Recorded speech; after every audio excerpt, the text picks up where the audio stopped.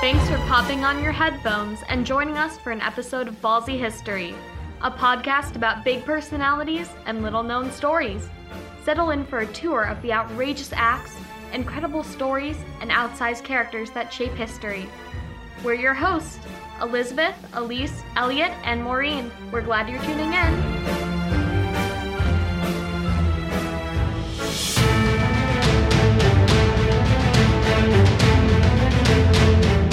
Today on our show, we'll learn about why those fearsome marauders, the Vikings, were actually some of the cleanest rating seafarers around.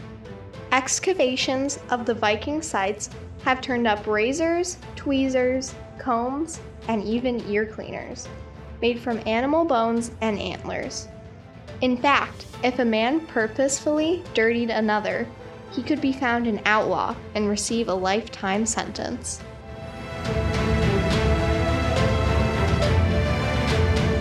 If you think that a group of warriors living in the late 8th to the late 11th centuries would stink to high heaven because of all the rowing and decapitating, you'd be wrong. Vikings were actually very hygienic, bathing weekly and changing their clothes frequently. Culturally, they faced pressure to look put together that manifested through frequent wardrobe changes. Still, one of their habits might just make your teeth hurt. The Vikings, whose name is derived from the Old Norse for pirate or sea rover, traveled the world, disrupting the lives of those they encountered. As warriors, traders, and eventual settlers, Vikings did facilitate cultural exchanges, but their ways were violent, resulting in their contemporaries' descriptions of them as fierce and filthy. Actually, their hygiene reveals concern for cleanliness, grooming, with much attention paid to personal appearance, especially their hair. Imagine, along with us, the ever-popular reverse mullet, long on top with short shaved locks in the back. Not quite the emo look of today, they may have pulled the long strands back. At the time when the Vikings were active, Scandinavians embraced personal hygiene habits, such as combing their hair every day, bathing weekly, and wearing jewelry. Men and women wore rings, brooches, bracelets, and necklaces.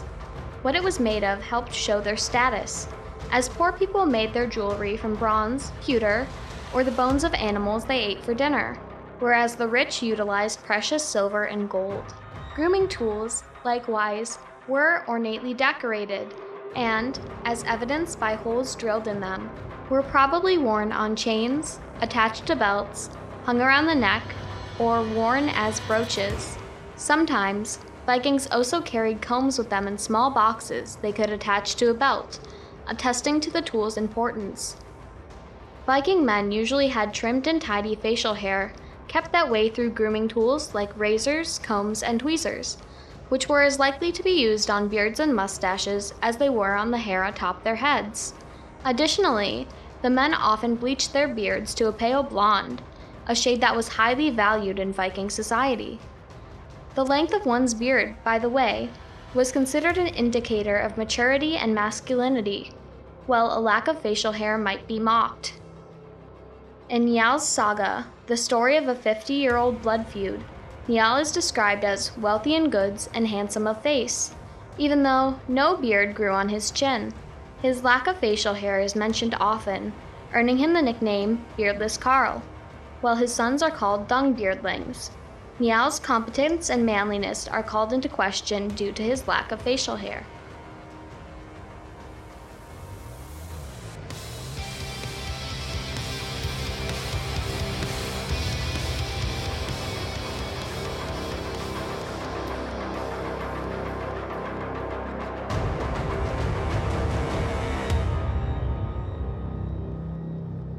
The landscape occupied by Vikings, notably Denmark, Norway, Sweden, Iceland, and Greenland, experiences a lot of tectonic activity even today. Because of this, hot springs are common throughout the region. Vikings visited baths and saunas for both cleanliness and enjoyment. Some Vikings even piped hot spring water into their homestead. Washing in a local stream or waterfall during the summer months provided relief from the heat.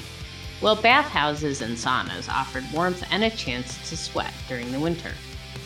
Both served as meeting places as well as providing medicinal value. Cold baths might be able to ease aches and pains, while steam was thought to revitalize the spirit. Hot springs were most easily accessible in Iceland, meaning baths could have been supplied by redirecting water from these sources. On mainland Scandinavia, water for bathing was heated using kettles before being poured into the bathing tub. By sitting in steam for enough time, those using the steam bath would begin to sweat off dirt and grime, viewed as its own form of cleaning. Sweat baths, or steam baths, were the Norse version of saunas. Vikings used heated stones and hot spring water to create steam inside their bathhouses. Writings from the Viking Age indicate men cleaned themselves to some extent each morning and bathed weekly, usually after the evening meal. The daily washing most likely included one's face and hands. Families would often bathe together to save resources and conserve heated water. According to one poem, men were advised to comb and wash each morning, for unknown it is where that eve he may be. Similarly, the words of Odin the High One states that men should be fed and washed when venturing out for the day. However, once cleaned up for the day, there was little attention paid to further cleaning after using the bathroom or engaging in sex. When a 10th century Arab Muslim diplomat observed Vikings known as the Rus in the 10th century, he noted the following. Every day without fail, they wash their hands and their heads with the dirtiest and filthiest water there could be.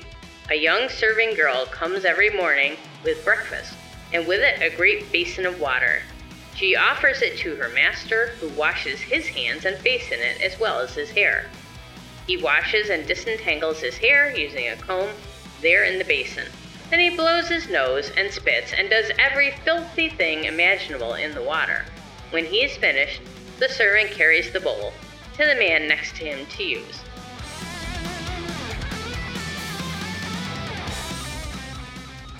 During cold months, people and animals alike came inside longhouses, leading to quite an indoor crowd.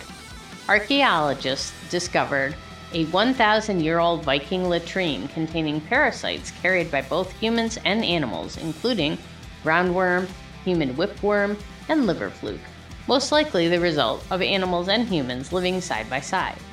There is evidence worm infestations during the Viking Age contributed to a genetic anomaly that may now lead to lung cancer in their current-day descendants.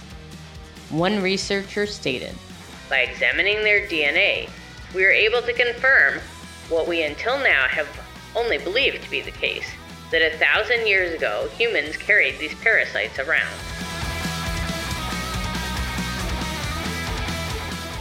In the 1980s, archaeologists started noticing something when they uncovered buried remains of men from the Viking Age.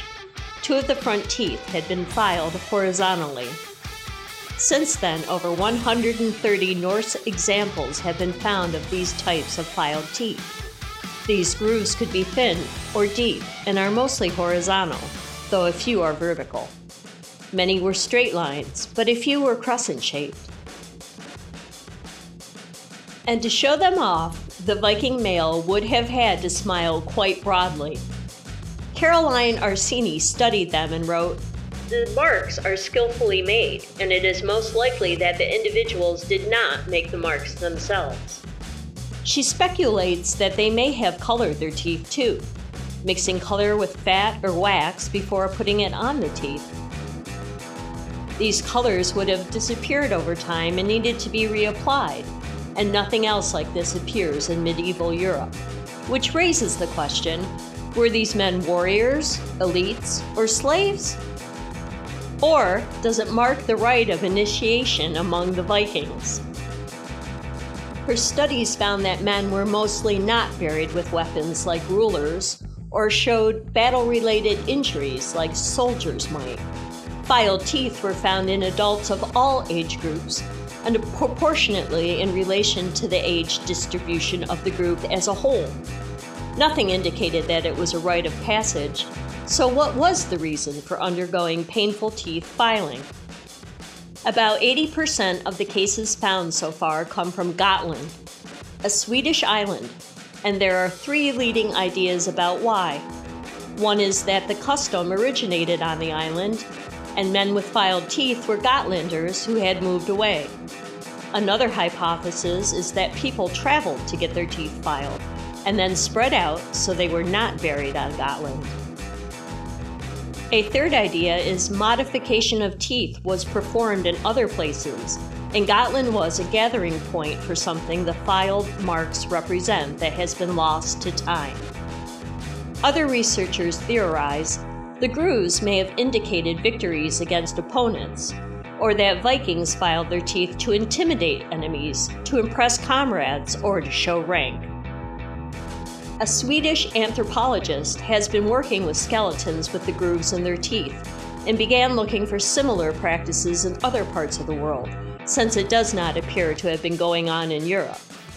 There were American tribes that conducted trading with the Vikings that have similar grooves. Before battle, they would fill the grooves with red pigment. Perhaps the practice came from the Americas. As you are probably gathering, nobody knows definitively. In 2009, a road crew uncovered a burial pit on the southern coast of England, filled with the bodies of 54 headless skeletons and 51 skulls, who are believed to be the remains of Vikings from northern Europe during the time period 970 to 1025. The bodies show signs of a mass execution, and the men must have been stripped naked because there are no remains of buttons or clothing. Radiocarbon dating was used to determine how long the bodies have been there. An isotope analysis of teeth revealed the men were from the north of Europe. They also had the filed teeth, although if they were intended to scare off opponents, it didn't help in this case, as the men were beheaded and wound up in a pit.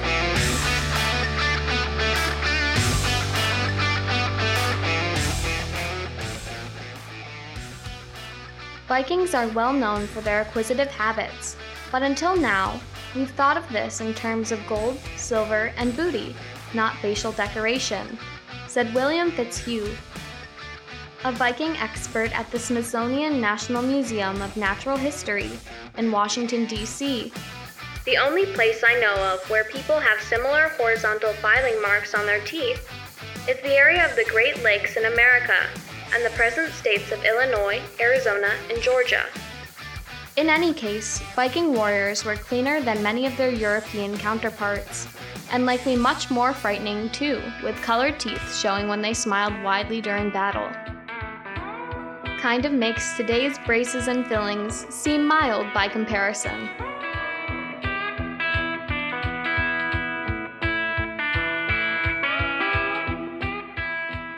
Thanks for joining us on another episode of Ballsy History.